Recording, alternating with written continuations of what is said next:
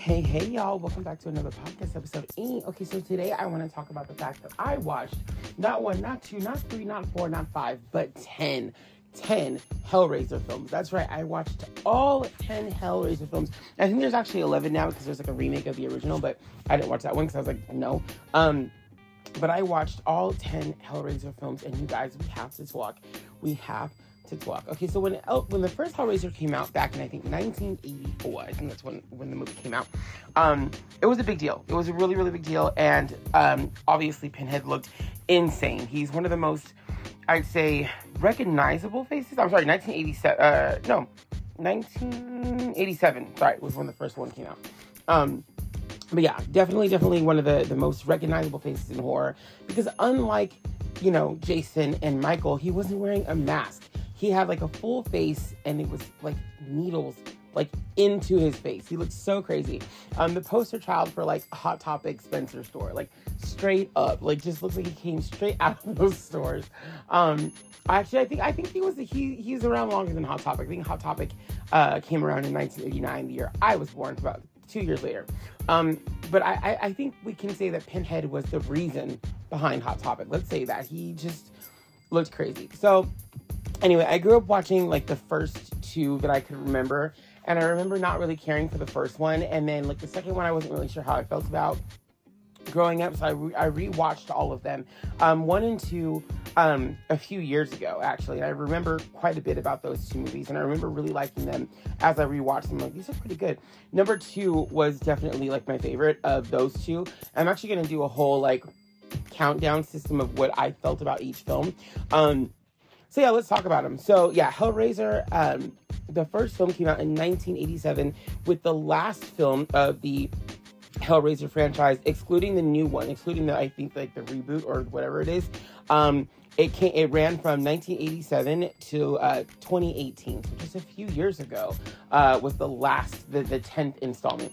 And what's interesting about the Hellraiser series is that there's a lot of the films that actually were not originally written to be Hellraiser. If you guys didn't know, there was about a good chunk of films, I would say probably, let's see, anywhere from like 1, 2, 3, 4, about 4 films in the series were not written to be Hellraiser films, which I thought was kind of weird. Well, one is kind of undecided. We'll get to that a little bit later. One of them is kind of undecided on what it was meant to be exactly, but these movies are crazy. So the first 2 films feature much of the same cast as the other. It's kind of like a revenge plot type deal for those 2 movies. I remember loving the second film because it felt like Nightmare on Elm Street 3, the Dream Warriors one, which is my favorite of the Nightmare on Elm Street series. So I really like those 2 films. They're great movies. But the first Hellraiser was really good as well. And I would say Hellraiser 2 was kind of interesting because to me, it was like, besides Nightmare, it was one of the first times where a horror movie has a sequel that's better than the original. In fact, I can't even say that Nightmare 1 and 3 are kind of tied for me. I love the first one. I love the creepiness of the first one, but I also do love number 3. I actually have a guilty pleasure loving number 2 as well, but number 3 was really good. So it's kind of hard for me to say what I feel about number 3 of Nightmare, and do I think it's better than the first one? And it's hard for me to say.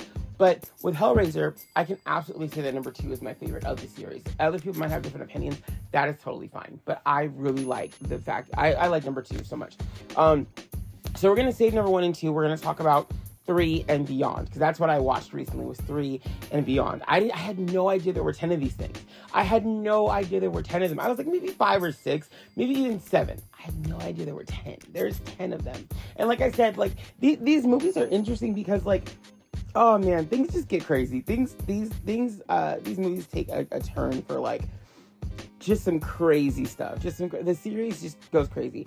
I would say like after about like number 4, the movies just start being like redonk. Okay, so let's talk about this. So we're gonna start with number 3 that released in 1992. That was Hellraiser 3: Hell on Earth. That movie stars a young, I don't know her name, but stars a young woman. I think her name is Joey. And she is I can't really remember all the events of 3. I remember Joey, and I remember, I think Terry is her name. And I really like those 2. So there's this guy named JP, and I think he's at the beginning of the film, if I'm not mistaken. Something happens to JP. I don't remember. But he goes into this like art gallery or whatever. I think he's stealing something, and then he ends up taking this like big, like weird hell box, like not the box, like the little box that the thing isn't, that releases them. That box is stuck inside of like this like, oh God, how do you put it? This like structure, we'll call it a structure, that also has Pinhead and a few other, and also Jesus on it, which made me feel a little uncomfortable, but it had all that in this huge, like, almost like four-way door thing. It was weird. Anyway, he ends up taking that thing and putting it in his like club. He like runs a club or some junk. And he's, by the way, the character's name I think is, what is it? JP, and JP is actually, he's a good-looking man. That is a good-looking man. I'm sorry. He kind of looks like something out of like a futuristic movie, sort of, with his haircut and everything, or like a video game. But he's a good-looking dude. Anyway, he owns this club that his girlfriend Terry works at.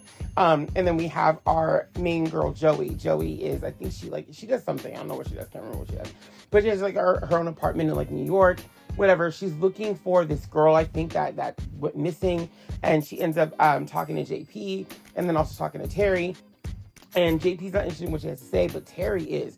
And so Terry kind of goes off. Terry's a young girl. She kind of goes off to try to find Joey. And somehow, some way, ends up like staying at her place for a little while. She's like an alley cat. It was a really cute kind of like relationship between the two of them. I actually like really enjoyed that part of the film. And then JP is like the antagonist of the movie. So at some point, he realizes that he has like this, he has the hell box. He's got Pinhead. And so he ends up sleeping with this girl and like just treating her like trash afterward. And that's when I guess Pinhead decides to like take her soul or whatever and like infuse it with his. And like Joey has this moment, like, oh no, JP has this moment where he's almost a decent person, and then you're reminded that he's not a decent person. And so he kind of strikes a deal with Pinhead in order to like stay alive, that he would just bring him souls. And one soul that he needed to bring him was the soul of his girlfriend Terry. So anyway, at some point, Terry and him end up getting this big argument. He's trying to like feed her to Pinhead, but then Pinhead makes a deal with Terry and instead takes JP, which I thought was kind of a cool plot twist. I thought JP would be like the antagonist majority of the film. He's not. He kind of like, he has his moments and then he goes away. And then Terry kind of becomes like sort of an antagonist, but not really. And it's kind of sad to see her die too, because like you're kind of like rooting for her because all the crap she's been through, but also you like her relationship with Joey. It's very weird. Joey is like having like military flashback. I think her dad was in the military, so I don't know how that works, but like there's something going on with that part of her storyline. Anyway, we really get some cool symbiotes in this. I think that's what they're called, symbiotes or Cenobites, whatever they're called, in this movie. And I didn't realize that. Like I thought they were always the same ones in each film. They're not. They're different. And like the ones in this one are pretty cool. Like they're really cool looking. Like JP becomes one, Terry becomes one, a few other people become one. And there's like this really crazy scene. Wait, no, is that in 3 or is that in 4? Which film is that in? Oh, it is. It's in 3. There's this crazy scene in 3 where like I said, JP has to get his own club. And so a lot of the people that the people that are there at the club get like locked in this room, and Pinhead is finally out of like his like entrapment and ends up like just killing all these people, and it's insane. There's so much blood, but it's a cool scene. It's a really cool scene. I was like, dude, this is kind of badass. Like it's kind of scary. Like you know, like in a way. And by the way, these films have a lot of sex in them. There's a lot of sex in these movies. Like, which, I mean, I guess I get, because it's all about hell or whatever. Like, it's like a Dante's Inferno type deal. But there's a lot of sex in these movies, particularly in the first half, which I thought was kind of interesting. That, like, as we kind of get deeper into the films, there's less and less sex happening, which you think there'd be more and more of it instead of less and less. But it's crazy. One of the movies has a crazy scene. Anyway, so yeah, that's basically 3. I'm gonna kind of read my notes on it. This is my notes. My note says like the third movie isn't bad. It was actually the last film that I really enjoyed out of the whole series. 3, like 1 through 3, I actually really enjoyed enough to watch again and again. But I think after that is where it kind of starts to go a little bit more downhill. So yeah, that's 3. 3 kind of, I don't think it ends open-ended. I don't remember how 3 ended actually. But like, anyway, in every single one of these movies, there's always like the box, right? The toy box. And I just got so sick of seeing that box. And I was like, if I was Pinhead, I would try to find a way to destroy that damn box, because oh my God, like. But anyway, it was a fairly good movie. It was a decent movie. Let's get into Number 4, Hellraiser Bloodline. I want to read, like, everything that I put, because I'm sure I put, like, okay, so let's see. Yeah, I even said for number 3, the relationship between Joey and Terry was super cute until Terry was killed off. Yeah, that was kind of sucky. I was like, dang, that kind of sucks to see you killed off, but I get it. She was kind of powerless, and, you know, he lied and offered her power, and she didn't get no damn power. Next, number 4, yeah, I said that it wasn't really terrible. It was just kind of, like, it was strange, because, like, the reason why I say it was strange is because, like, this movie does a lot. It does a lot of time jumping. It starts off in, like, I don't know, the 1800s or some shit, maybe. No, maybe even like 1600s. With these 2 guys that are performing some kind of ritual. They end up skinning this woman, their woman housemate, whatever, alive. And the toy maker who created the hell box, whatever it's called, the puzzle box, he brings it over for whatever reason to the house, and I guess they take it from him and then they tell him to go away. But he ends up seeing what happens to this woman, and so they, like, basically she's skinned alive, and then a demon takes over her like body, so that way they can control her with its power. I'm not sure how the box played into that, but that's what happens in that part. So they end up, like I said, having a demon and controlling that demon, only for the demon to go nuts and basically kill the guy that enslaved her, but not the other guy. The younger guy, so there's 2 guys. There's the main guy and then his apprentice. Well, she kills the main guy, and then the apprentice kind of takes over and becomes like her her partner. He kind of controls her, I guess, in a way, but you can't get in the demon's way. That's the only thing. You cannot get in its way. It won't kill you if you don't get in its way. So anyway, the guy who made the puzzle box is like, I have 11 puzzle box there. I need to get it back from them. So he ends up going back to the mansion, seeing that the main guy is dead, and then ends up getting killed himself as well by the girl.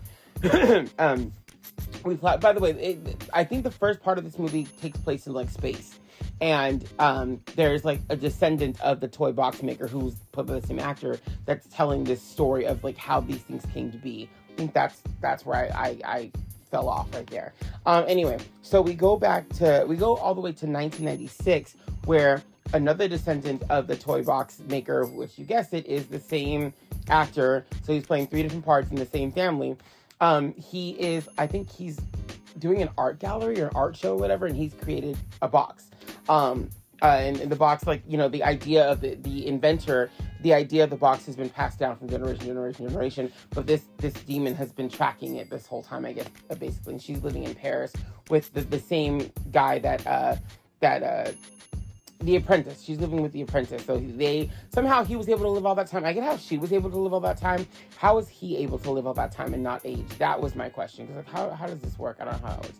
Anyway, so the demon sees that he has been moved to New York, that there's an art show coming in New York that is the descendant of the toy maker, and she's like, I need to go there, and the guy who she's with is like, no, you're not going there, and she's killing him because she's like, you got in my way. That was the one rule you should not have broken, and you broke it. So she ends up going to New York and trying to go to this art gallery. The guy has a wife and a child. The little boy is showing signs of also being very, like, inventive himself, all this kind of stuff. And then there's also Pinhead. Pinhead kind of appears and is like, hey, like, I know you're this evil, demon thing. You're a princess or whatever, but I know what you really are, and you don't want to come against me. So we got to work together because you don't want none of this. And she's just kind of like, at first like, oh, fuck you, Pinhead. But then she realized, you know what? Maybe I don't want none of this. Maybe we should team up, whatever. So anyway, they team up to try to take the guy down, yada, yada, all this stuff happens. And there's some cool symbiotes in this. Cenobites in this, whatever. There's these 2 twin cops, who end up kind of morphing into one being. Like, it was kind of cool how they look. The symbiotes I call them symbiotes. The Cenobites in these films, like I said, the first 4 films are really inventive and creative. Like, I really liked the way that they looked. They all had their own unique looks.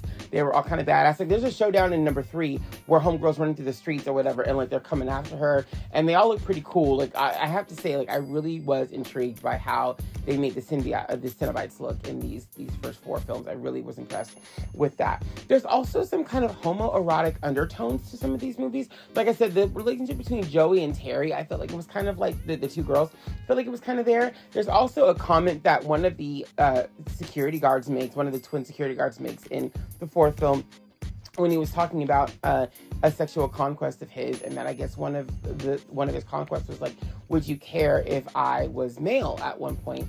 And he said, not really, like something to that effect. There was something like that in that film too. So I was kind of like intrigued by like, okay, so there are undertones. It made me think that in a future installment we were going to get like a straight up gay relationship. I'm not saying that happens, but that was just something that I was like, I noticed in some of the films there were like little things that were thrown in, and I was like, oh, okay, interesting. Like either imagery or just conversation. And number 5 does that too. Number 5 does something. Was it number 5? I think it's number 5. Yeah, number 5 does some stuff. Anyway, so yeah, like, so there's this big showdown, whatever, and the toy maker's descendant in 1996, he gets his head chopped off, which I was not expecting to happen. I thought for sure he was going to live, but he ends up dying. His wife and son, I think, live, but he dies, I think, saving them or some junk. It's really weird. And then we flash forward, the very end, we flash forward to the, I guess, present, which is them in space, so the very far future or whatever. And the Pinhead and all of them have been released from the box, and it's the same Cenobites from 1996. Am I saying that right? Cenobites, whatever. The same ones from 1996. So I thought that was kind of interesting because I know like in majority of the films, you don't see the same Cenobites except for Pinhead over and over again. So it's kind of funny that like the last ones that we saw in 1996 are the same ones we're seeing back here in the future. I thought that was kind of weird, but I guess it makes sense, whatever. So anyway, they go after him, this young one, and he ends up making like this kind of like weird thing in space, like the weird box in space, whatever. So I guess he locks him in space. I don't know. It was weird. It was very weird. It felt very Jason X to me. And I think that one came out, number 4 came out in 1996. No, so I think Jason X hadn't come out at that time yet, right? I'm not sure. But anyway, it was very like weird. I don't know. It wasn't my favorite. But it was enjoyable. It had its enjoyable moments for sure. The next one is going to be Hellraiser 5, and that is Hellraiser Inferno. That was released in 2000, and that movie was just absolutely like, hold on, I'm sorry. That movie was just absolutely crazy. Let me see what I put. Oh, so numbers 5 and number 6 were very similar. These are the first 2 that I think are not written to be Hellraiser films. They were written to be like, I guess, cop thriller drama, like suspense dramas, whatever the fuck. They're very different. You can tell they were not written to be Hellraiser films. They're both about, I think one's about a detective, one is about someone else, like he's like a businessman or whatever. So they're both very similar films. Number 5 is about a detective who's got like a family. He's got like a mother, a father. He's got like a wife and a kid. But he's an investigator, and he's kind of a shady cop. He ends up cheating on his wife with some girl in a motel or whatever, and the girl ends up dead. There's also like the situation where a guy that he knew in high school had like, I guess, had the toy box and opened it or whatever. He's dead, and then there's a missing child with like a finger missing. And one of the child's fingers ends up at like every crime scene, and they think the child is still alive. So they're searching for this child. It's very, very strange. There's like an ice cream man involved in this. It was really, he was like a creepy ice cream man, but like you kind of, I like, he gave me creeper vibes. At the same time, I kind of felt bad for him when he was getting his ass kicked. I was like, I feel bad for you a little bit. I don't know why, but I do. It was weird. Then he ends up going to like this massage parlor or like this tattoo parlor to kind of meet up with this guy and like investigate him. But like as he's like hitting this guy, he like puts him up against the wall and he tells the guy, like the guy tells him, he's like, so are you gonna frisk me or F me? And we're all like I was like, what? Like that was like another thing. Like, and that whole situation felt very like homoerotic in a way. And I was like, what is happening in this scene? Like, but that's what I was feeling before he even said a word. And then when he said that, I was like, okay. So there was definitely some intention to make this seem like it's a thing, which I think the cop's reaction to that was kind of funny too. It was like the actor who plays him, which also, by the way, I have to add in this film as well, the actor who plays the main character, the cop, he looks like David Boreanaz from Buffy. He's not him, but he looks a lot like him. And I was looking at pictures of this guy because like on his IMDb, he was a fox when he was younger. This dude, I forgot his name, but yeah, he's a really good looking guy. What else did I put down there? Oh, I think his name was like Craig Schaefer or whatever. He's a really handsome dude. In fact, I even wrote that down in my notes for whatever reason. And then there's number 6. That's all I'm really gonna say about number 5 for now. Oh, well, so clearly someone is trying to like, pin these murders on him, and he's got a detective partner who actually really liked the partner. I thought the partner was kind of cool, where he kind of entraps the partner too, because like I said, the girl, he was seeing a girl in the hotel room, she ends up dead the next day. He ends up taking his partner's like smokes and his pen and leaving it in the crime scene room. That way, if anything traces back to him, his partner can go down with him. And I thought that was really shady and really fucked up. Like, it was really messed up. And this is also, I think this is also the first one that is a male main character. The next two films, 5 and 6, are both male focused main characters, where I think everything from 1 through 4, or I'm sorry, everything from 1 through 3 were female based. 4, 5, and 6 are all males. They're that are the main characters. And both 5 and 6, the main male characters, they're kind of shady. I kind of don't like them. And I was like, it's kind of whack. Anyway, we'll go to number 6 and we'll come back to 5 because they kind of tie in a way. Like, not really, but they do. Number 6 is different because number 6 stars some guy that works like at like some kind of, I don't know, insurance place. I don't know what he does. But he's married. And it starts off with his wife dying. She dies in a car accident. And his wife is actually the main character in 1 and 2, and she makes an appearance in 3. So this actress, the actress that plays the wife in this one, she reprises her role 3 to 4 different times in the series. This is the last time she's making an appearance, by the way, is in this film. But she plays the main character's wife. And he's basically like, he's been sleeping around on her at the office. His masseuse, I think there's another woman he sleeps with. So he's been getting busy on his wife, but his wife is now dead. And so he's like, I guess when he got into the car accident, he's saying that he had amnesia. He doesn't remember a lot of things. His friend at work is very like on him, like very like look busy, look like he's working, just always in his face and stuff, which I thought was kind of strange. And then he ends up, like I said, people end up around him getting murdered, and he's trying to figure out what's going on, why he sees his wife in different places, like if she had drowned or whatever. And it turns out that he bought her a gift. The gift he bought her for her birthday was the box. He found the box. I guess she had told him about the box from her past. He found that box and like basically made her open it in front of him. And that pissed her off, obviously. And so she made a deal with Pinhead that like she would go and basically offer him up like 5 souls because like, that's how this works.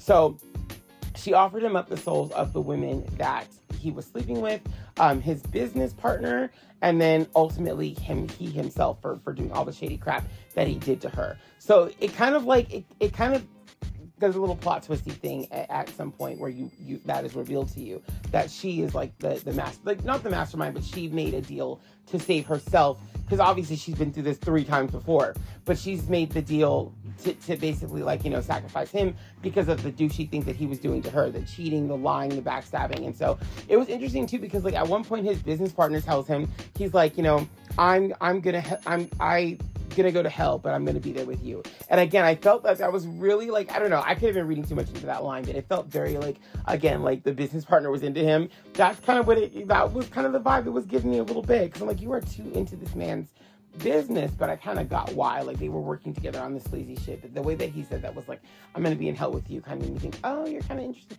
Okay, yeah. And the guy that's in this movie, the main character, he's in the car insurance thing. You know that I forgot what his name is, but he's always like, don't let bad things happen to you, like me. That kind of insurance guy thing where he's always getting banged up in the commercials. It's him. It's that actor who's also another good-looking guy. This series has some good-looking cast. I'm not gonna say that they don't. They kind of do. Especially in number 8, but we'll get to number 8 later. Anyway, so that happens. Now, again, 5 and 6 were very similar, and you can see the budget kind of went downhill for, after these movies. Like the budget definitely, like from 4 to 5, you can see the budget getting lower, and then 6 again getting lower, less money. But what's interesting about 5 and 6 is, like I said, they're both from like a male perspective, and they're both 2 of the douchiest, kind of like scummiest guys. But I kind of like 5 more than 6 because I like that, like in 5, it kind of throws you because his like both the guy's parents die. They're both killed. And then also his wife and child die, which I was not expecting to see, but they both get killed. And it turns out he had something to do with all their murders. So remember how I said in 5 that there was a kid with missing fingers? Yeah, the kid is him. Yeah, I don't know how that happened, but somehow, like in hell, they're taking each of his fingers and placing it at a murder scene. And I guess he's involved with all these different murders. It's him. And we end up seeing him at the very end get like torn apart, and his like demon self is left. So that's kind of how the 5th movie ends. 6 is kind of similar, but not really. It does end with homegirl who like I said, from the original films, she kind of like, she gets away after her husband dies, and then she gets the box back. The detective gives her the box, and she kind of takes it going like, kind of giving me the look of like, bitch, if you only knew what I've been through, I don't want this fucking box. But that's kind of how number 6 ends. So it's kind of interesting. And then we get into number 7, which again feels like 5 and 6, but from a female perspective this time. And this film is definitely different. It kind of focuses more on drugs. So let me see what I wrote in my notes for number 7. 7 definitely is, again, a smaller budget than the last couple films. You can definitely tell. You can also tell this was not meant to be a Hellraiser film as well. Like Hellraiser, like Pinhead plays such a small part in 5, 6, and 7. Very, very small parts in all 3 of these movies, and future films as well, but a very small part in these films, where you can tell he was definitely an afterthought. And I would say he plays more of a part in, I think, this one, number 7, towards the end. Anyway, so number 7 starts with, I guess, a woman overdosing on drugs. She ends up getting killed or whatever, and her sister, I think it's her sister, question mark, or friend, is out to try to find who killed her, basically. And I guess the hell box has been opened, because now there's all these different people that are like coming into her life, but they're all very strange. It's a very weird, I'm not explaining these movies well, and I apologize, but these movies are just very weird. They're very weird how they tie into the world of Hellraiser. Anyway, so she works at like, I want to say a police station. I think she's a detective or some shit, but she works at a police station or something like that. And I'm gonna read my notes. Oh, one of my favorite parts of this film is the guy who plays Martin in The Parent Trap, the one with Lindsay Lohan. He's in this film. He plays like one of her partners or whatever, and I actually really loved him in this movie. I was like, I love the fact that you're in this. Like, it's so weird that you're in this, but I love that you're in this. And he kind of kept me interested in his part anyway, because he's Martin. I love Martin. I love him so much. There's also a subway scene in this movie that really like kind of was cool but not cool. So there's a scene where our main character she's looking for like, you know, the instructor, whatever the fuck his name is. I think his name is Winter. She's looking for this guy named Winter, and she goes on this bus, or the subway, and it's like tons of people in it, tons of people partying. They're nude, they're naked, having sex, whatever. There's a woman who's like breastfeeding a baby doll. And then there's a child with a rose in his mouth, and like an actual child. And it really bothered me that there's a kid in this scene, and like right in the same scene, everyone's like having sex and orgies and people are naked. It was just not, I was like, this is not the vibe. This is like, and he's in like 2 scenes, like in this, because she goes back there later and it's happening again. And I'm just like, what the fuck? Like, who thought, like, why does the kid need to, he has a rose in his mouth, but I'm also like, why does this kid need to be there? Why does there need to be a child in this scene? Like, what in the fuck, it felt like a scene out of The Matrix. It was really weird, but I just didn't understand why this kid needed to be there. I just didn't get it. I also want to mention, I forgot his name. Did I even put his name in there? The guy,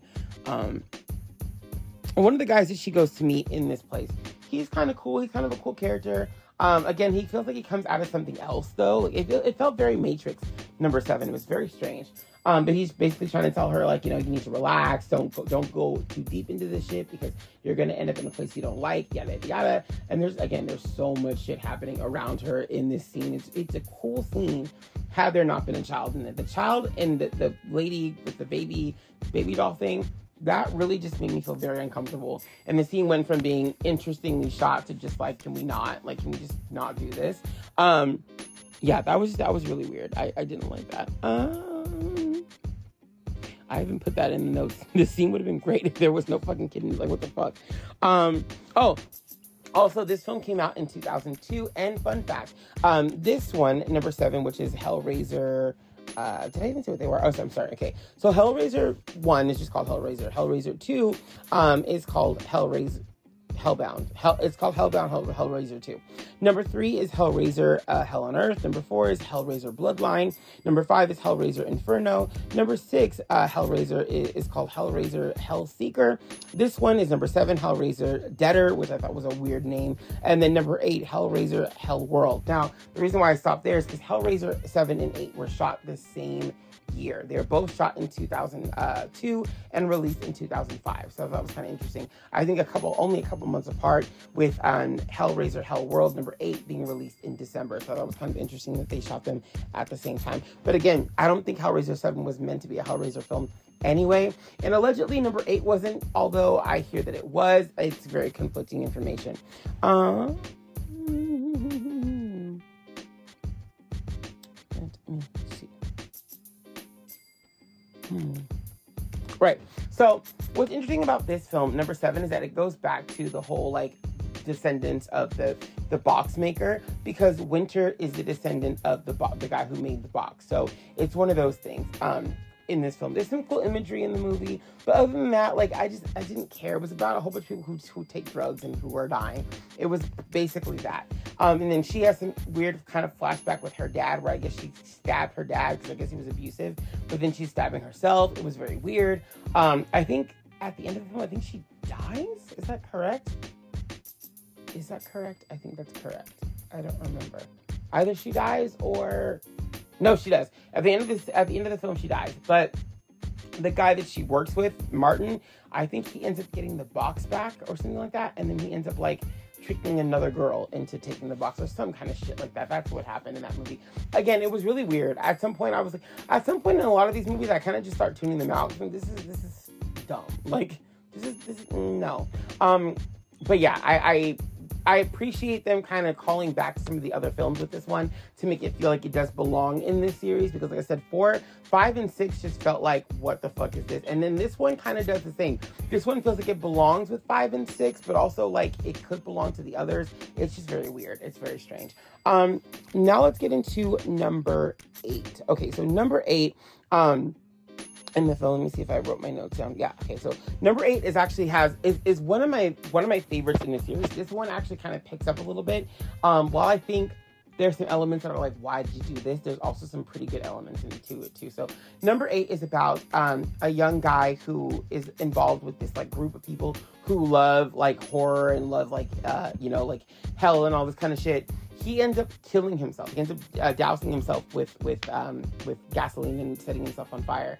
And so we start out the movie at his funeral and his 5 friends who are just like devastated that he died. 4 of them are very connected to each other, while the 5th one, his name is I think Logan or something. He wants nothing to do with, or is it Jake? It might be Jake. I think it's Jake.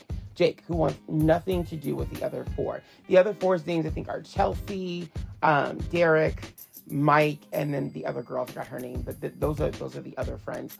They're all, again, really connected to each other. You can tell that they're really good friends. One of the guys, Mike, is played by the beautiful, the gorgeous, the, oh my God, will you marry me, Henry Cavill. And yes, Superman, yes, him.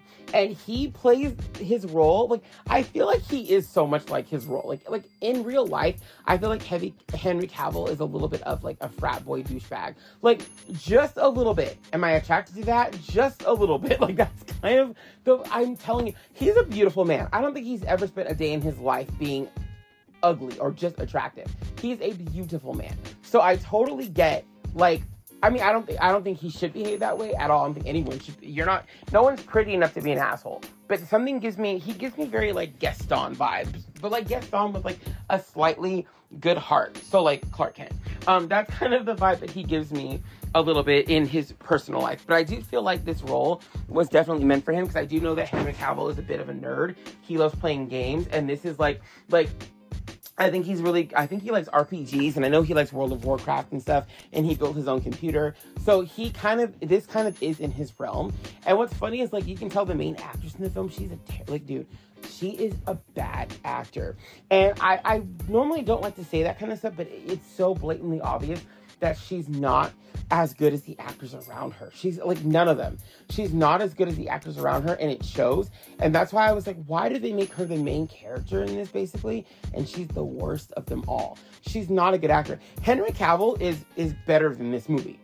He's better than this movie. The guy that plays Derek, he's also better than this movie. I would even say the guy that plays Jake, because I've seen him on like Degrassi and stuff, he's good enough for this movie. He was a good actor. Like, she was the only one that I'm like, dude, this is bad. Why is she the main character? She's just not, like, no. There were even moments in number 6 where the guy who's from the insurance commercials, where even he was making faces. I'm like, that's not, no. Like, I'm not a great actor myself, but no. Like, the lady in 7, the main character in 7, she too wasn't the greatest actress either. But this girl was really, really bad compared to everyone else. Like, really, you can tell that they were picking up the slack because she didn't have the right emotions, I think, for some scenes. And it was weird. Like, her character would go back and forth from being scared and terrified to being, like, overly confident and, like, basically telling Pinhead to go F himself. It was really weird. Really weird. Anyway, so after the death of their friend, they all decide to play this online game, which I'm like, why are you, like, you guys are dumb. They go and play this online game that invites them to this house. It's invitation only. So they go to this house. It's like a hell house, basically. And it's run by the guy who's in the show, I think Millennium, who's also John something from Scream 3. He's Roman's dad. Roman's dad that assaulted Sydney's mother, the one they had a child with. So that's who he is. He's that guy. Anyway, so he ends up running this murder house or whatever, and he's everyone's like trying to find Pinhead or some shit's happening in this house. And so of course all 5 friends go, they attend, but like they don't, like the 4 that are together don't know that Jake is there, and then Jake kind of just shows up. He's there on a date. He's looking for his date. He never really gets to find his date. There's nuns in this movie. I don't get it. There's a nun that he ends up sleeping with, which I thought was weird. I was like, why is the nun sleeping with him? Why is this happening? I don't like this. Let's not. Like, no, we don't need this scene. Like, nah. Anyway, so they're all being separated throughout the house or whatever. And then they all kind of die. So basically what happens is the owner of the house, or the owner of the party, he takes them down to this place. He only takes these 5 down to like the cellar, shows them everything. He's like, I can tell you guys are bigger thrill seekers than these guys. So I'm gonna show you everything. So he offers them drinks. A few of them take them, some don't. Then like one of the girls sprays herself with perfume. And then there's a part where he gives the little toy box to Jake. It cuts him, and so his blood is like on the box.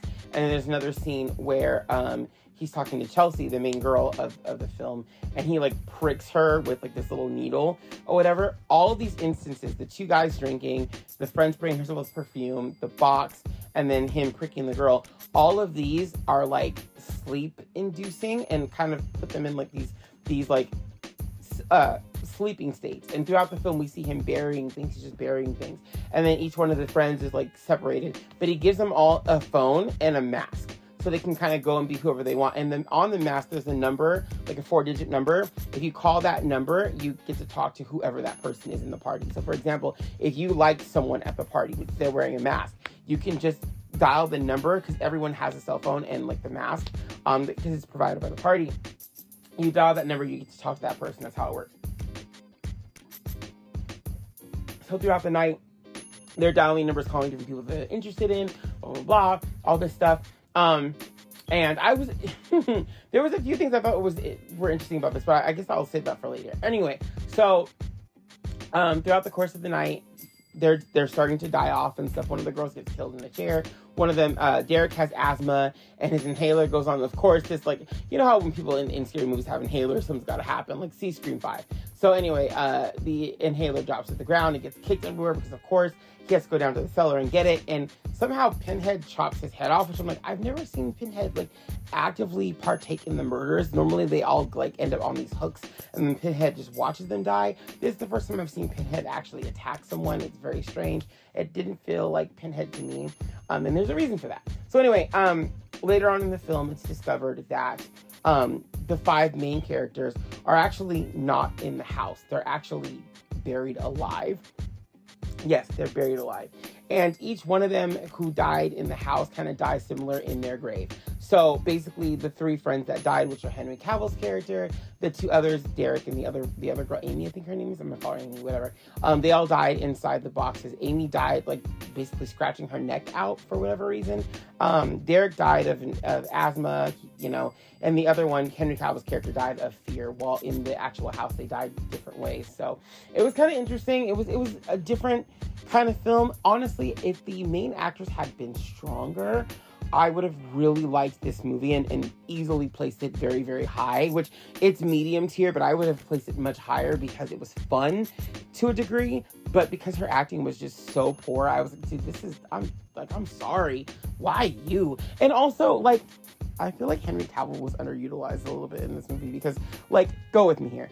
These movies always have sex scenes. There's always a sex scene in these movies. And, like, Henry, I mean, he does have, like, a scene in this movie, but, like, I don't know. Like, I thought for sure, like, I was like, oh, God, they're going to exploit the crap out of Henry Cavill in this movie. And they do, but they don't. And that was kind of what I kind of found refreshing, at the same time shocking. Because I'm like, there is a sex scene in the movie, like a big one, but, like, it's not him. It's another guy. It's one of the other main characters. And I was like, I really thought they were going to utilize him for that. I'm kind of shocked. I'm kind of glad they didn't because that's so obvious, but I'm also kind of shocked because that's so obvious. I thought they were going to do that and they didn't. But it was just very interesting. It was really interesting to see a young Henry Cavill. I feel like I've seen him in other things too when he was younger, but I always like forget that, like, that's right, outside of Superman, he was all these other things, and he's been in good movies and bad movies and in between movies. So it was kind of interesting to see him in that movie. And I always wonder if, like, some of these people look back and go like, yep, I was in that really bad film, or yep, I was in this movie that didn't do very well, or whatever. Or I was part of a franchise. I want to see if I put anything else in this. But I did say in my notes, let's see what I said. Yeah, I said it's fun enough compared to its predecessors. Again, the symbiotes in this, or Cenobites in this one, were kind of cool. They definitely were different because they were the characters that we see, except for Derek, because Derek's head was severed. They never made him a symbiote or Cenobite, whatever.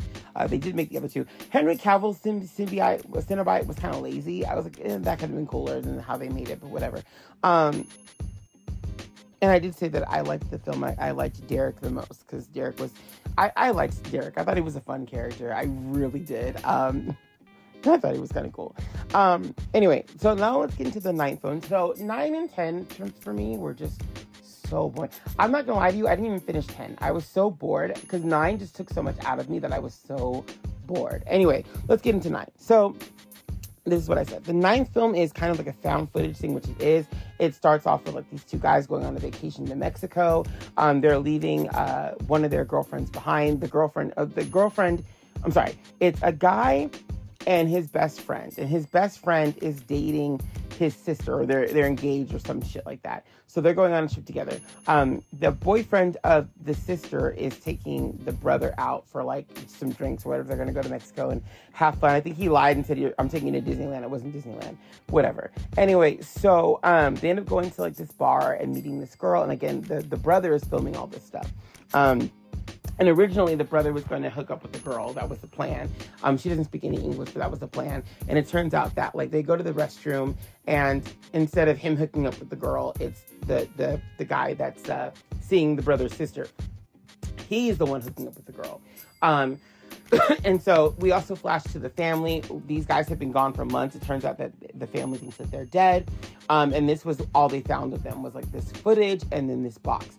The sister ends up opening the box, and the sister's really annoying. The sister was annoying as shit. So these 2 families are coming together for a dinner, whatever reason. I guess they're trying to forget about the past, but still be together because their sons are both gone. And they're taking it very hard, yada, yada, yada, all this stuff. And so the sister, again, finds the footage. She sees her boyfriend was cheating on her. She gets pissed. She ends up, opening the box. As soon as she's by the pool opening the box, her brother comes out of nowhere and is, right behind her. We get shots of Pinhead. By the way, this is the first film that the guy Doug, I forgot his name, Doug, whatever, who does Pinhead. Great actor, who's been Pinhead for the first 8 movies. This is the first time he's not Pinhead. It's a totally different guy playing Pinhead. And I do feel bad for this guy because he obviously is taking over a part that, was well established for 8 films by somebody else. So I felt really bad for him. I felt really, really, really, really bad for him. because I think he was panned, and I kind of get why, he was panned. Only because it's such an iconic part for someone to play, and for you to it's not a reboot, it's a sequel, and you're playing this character. Like, I'm not saying he deserved to be panned at all, but I'm saying I know how fans work, so yeah, yeah. But I mean, still, he got to play Pinhead. I feel like he was very low in how he spoke. He could have spoken a little bit louder, but I don't know. The film itself was just crazy. Anyway, so the brother, out of the two guys that are on this trip, you feel for the brother. You kind of feel for him, oh man, he's kind of in a sucky situation. His sister's boyfriend is trash, whatever. And we see the boyfriend get killed early on. He ends up opening the box, so he gets killed very early on. The brother is found, and he's shaken. He's like, I gotta get away from them. So they're like, you're alive. What happened to her boyfriend? Where's he at? How come we don't see him? The brother kind of comes in and out of consciousness. The sister opens the box, like I said, and releases, Pinhead and all them. And that's when we see a switch in the brother. He kind of starts acting weird. We see more flashbacks of what's happened between the brother and the boyfriend. And, the boyfriend ends up having sex with one of the girls, ends up killing her, and he's trying to get away from what happened, because he said it was an accident, but it happens again. And so basically what happens is the boyfriend ends up getting killed, and he ends up needing people's flesh, I guess, to come back. That's kind of the deal, I guess, that was made. And so the brother is now put in a situation where he has to kill people in order to get the guy back, his body. And he doesn't want to do that, obviously, but he's kind of being made to do it. But then he also gets skinned himself. It was really weird. Anyway, so at one point in the story, it's revealed that the brother is dead, and that the boyfriend took his skin and is wearing his skin and has now taken the identity of the brother. There's this weird scene where the sister and the brother are in the room together, and she's trying to feed the brother some soup or whatever the fuck, or drink some tea, whatever he's drinking in that bowl. And he starts coming on to her. They end up having a makeout session. There's incest, but we find out that it's not really incestual on his part because he's the guy, but she's the sister. And I'm like, either way, no, it's very Luke and Leia. I was like, this is not okay. There's definitely that happening. So anyway, he ends up the boyfriend ends up shooting the sister's, the girlfriend's dad, because the girlfriend's dad was cheating on their mother with the boyfriend's mom. So there was some cross-family sexual situation type deals that were happening. It's revealed that the boyfriend is the brother, and they're like, well, where's our son? Where's our son at? The son is turned into one of the Cenobites, I guess, but he has no recollection of the family because he's a Cenobite now, and it doesn't really matter. It's very strange. Anyway, so this one weird, creepy guy comes into the film a few times. He ends up coming to the house and attacking one of the dads and trying to cut part of his face off. It's really weird. And at some point, Pinhead comes into it. Both mothers end up getting killed. One mother because she's like, yeah, the little girl, the daughter opened the box, but the son made her do it. She gets killed for that. And then, the husband of the two kids, he ends up shooting the boyfriend. Even though Pinhead was like, yo, why'd you do that? We were going to make him suffer for eternity. Now that you've taken from us, we're going to take from you. They end up killing his wife and not him, because he's been shot with a shotgun, so he's dying.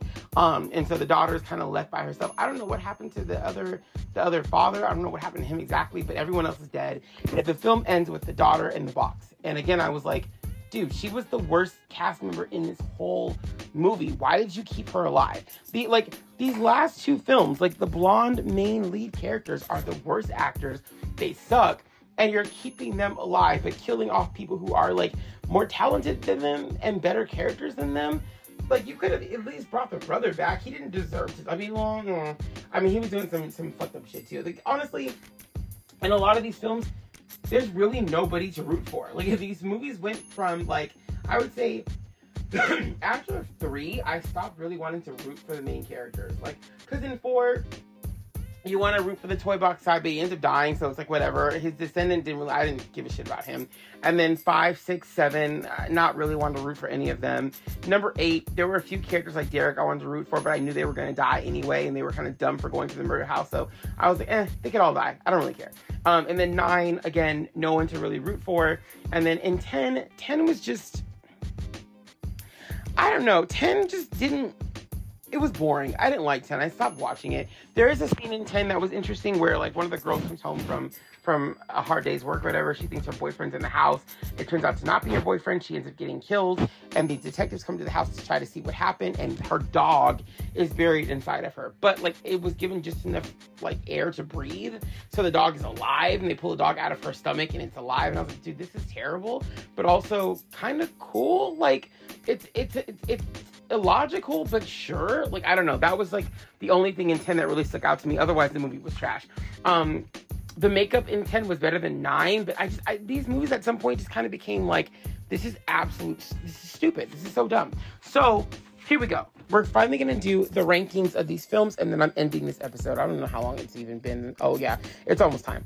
All right, so let me do the ranking, and then we will go ahead and finish this up. It might not go down the way that you think, so let's go. At number 10 on my list of rankings, we have 2011's Hellraiser 9 Revelations. That film was just awful. I wanted to like it. I really did. But it was just really bad. It was just a really, really bad movie. Sorry. At number 9 in the franchise. I could be wrong. But anyway, at number 9, I'm going to go ahead and say this. 2018's Hellraiser 10 Judgment. That was just so boring. But again, like, number 8 was the most boring. Like, number 9 was the most boring. I kind of want to watch 9 again. Just because I'm like, was it really that bad? And I know the answer. But, like, it was just so bad. Yeah, but 9 and 10, boring and bad. At number 8 on my list is going to be 2005's Hellraiser 7 Deader. Again,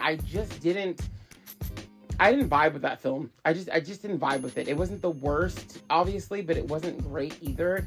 I do like all the scenes on the subway. I just wish the child wasn't in it, because those were some cool scenes. Like, it felt very Matrix-y in a way. That was the only really cool thing about that film. But, like, the other parts were just kind of stupid, honestly. At number 7, we have 2002's Hellraiser 6 Hellseeker. Again, not the worst in the franchise. It just didn't feel like a Hellraiser movie until, like, we saw Hellraiser characters. It was kind of one of those things. Just not the greatest. And the main character guy, who was a jerk. So, which now is, number 5 is 2000's Hellraiser 5 Inferno. Sorry, that's number 6. That's number 6 for me in that place. Again, like 6, it's just the main guy was a jerk. It was interesting, interesting enough, but it was definitely weird. It took a different approach than 1 through 4 did, for sure. But it was just weird. It was just weird, and I didn't like the main character. He was a jerk, and I felt bad for him, and then I just didn't. I was like, I don't feel bad for you. I feel bad for people around you. He's kind of a jerk. So, yeah. Here's where it gets kind of twisty. Here we go. At number 5 on my list, we have 1996's Hellraiser 4 Bloodline. Yes, at number 5 on the list. Yeah, this is number 4. It was the last of, like, the string of at least decent films.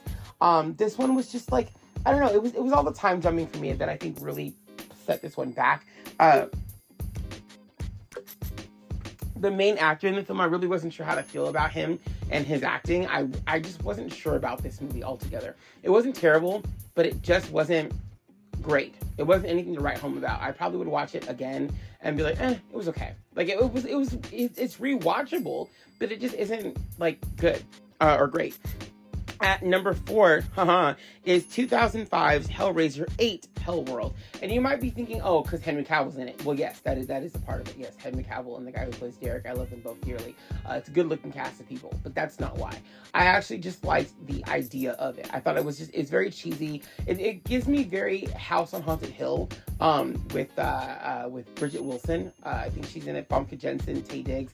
It gives me that kind of movie vibe. So I was like, I've seen this before, but it's okay. Like, it's not as good, but it definitely has a vibe that, like, I, it feels familiar, and that's okay with me. I'm comfortable with that. That's all right. So I didn't mind that one. I would watch that one again for sure, especially because Henry Cavill's in it. Like, it's beautiful. At number 3 on this one, we have 1992's Hellraiser 3, Hell on Earth.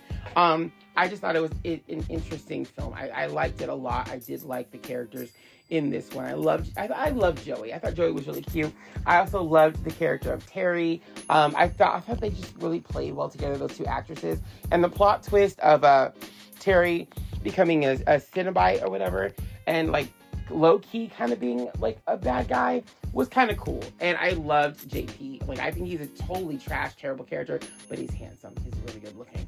And so I kind of liked just that whole thing. I liked seeing him get what he deserved because he was terrible, but I loved seeing, like, you know, Joey kind of win and save the day. I felt bad for Terry. So there were characters in this that I either hated or I loved or I liked. But either way, I had emotions about them that were different in range than just like, oh, everyone can die, I don't care. Like, that's the vibe of a lot of the movies in this series, and this was different, so I liked that. At number 2, here we go, is 1987's Hellraiser, the first film. A really good movie, kind of slow in pace, but I liked it well enough. And when things do happen, they happen, and they're like, oh my God, that's crazy. So I really did like the original film. Normally you cannot top the original, but this series does something kind of cool where, in my opinion, the second one does top the original. So I kind of like that. And of course, at number 1, 1988's Hellraiser, or Hellbound Hellraiser 2. That is definitely, to me, the best one of that series. And I look back at the first 2, maybe even 3 films, and I go, why couldn't this series just kind of keep something similar to that? Like I said, number 4 doesn't do a terrible job. Number 8, you know, all the way down to number 8 doesn't do the worst job. But majority of the films in the series just really fall flat. And like I said, a lot of them were not written to be Hellraiser films. And if number 8 was not written to be a Hellraiser film, it did a pretty good job compared to the other films that were not meant to be Hellraisers, at trying to bring the series back to some sort of like familiar territory without just sticking Pinhead in. I mean, this film does, number 8 does feel like it does just stick Pinhead in there when it needs him, but at the same time, like, I can respect it more than a lot of the other installments after 4. I would say after 4, it really just becomes like, what is this? Like, honestly, 5 through 7, I'm just like, what is happening here? And then again, with 8 and 9, I'm like, well, not so much, or 8 and 9, I'm sorry, with 9 and 10, but not so much 10. 10, I kind of get. 10, I kind of feel like, okay, it's trying, but we're at the tail end. I'm bored now. It was trying, but I'm bored. But yeah, a lot of the films in the series just did not feel like they were meant to be a part of this series. So that is the end of my ranking for the Hellraiser films. Again, I would recommend you seeing films 1 through 4. Definitely watch 8 if you want to, and then kind of skipping everything else. Pretty much. You can watch them, of course, because a lot of them are standalone films. You don't actually have to watch the rest of the series for that. I would say if there's a timeline you're trying to follow, watch 1 through 4, and then also watch number 6, because that's at least the main girl's character is in that one. So you could skip. She's not in number 4, but still number 4 is a part of that storyline, kind of. So you could watch 1, 2, 3, 4, and then 6, and then that's it if you want to follow a certain storyline. If you want to watch all of them, watch all of them. You could even watch numbers 5 through 7 if you want to kind of get, because those are all very kind of familiar to each other as well, or similar to each other as well. So you could watch all 3 of those if you wanted to. And if you want to watch the ones that are more heavily, you know, involved, I would say 1, 2, 3, 4, 8, and possibly 10, question mark, leaving out the other ones, but that's pretty much it. And that if you just want to watch the bad ones, well, then watch everything that's like, watch everything past 4, and so watch like 5 through 10, but skip 8, I would say, if you just want to watch the bad ones. There we go. That's pretty much the end of this one. I'll see you guys next time. Have a great rest of your day, night, evening, afternoon. You can watch most of the Hellraiser films on HBO Max. I found the last 2, two of the worst ones, on Pluto, streaming for free, but you're gonna have to watch a shit ton of commercials for other things. So that's the end of that one. I'll see you guys later. Bye-bye.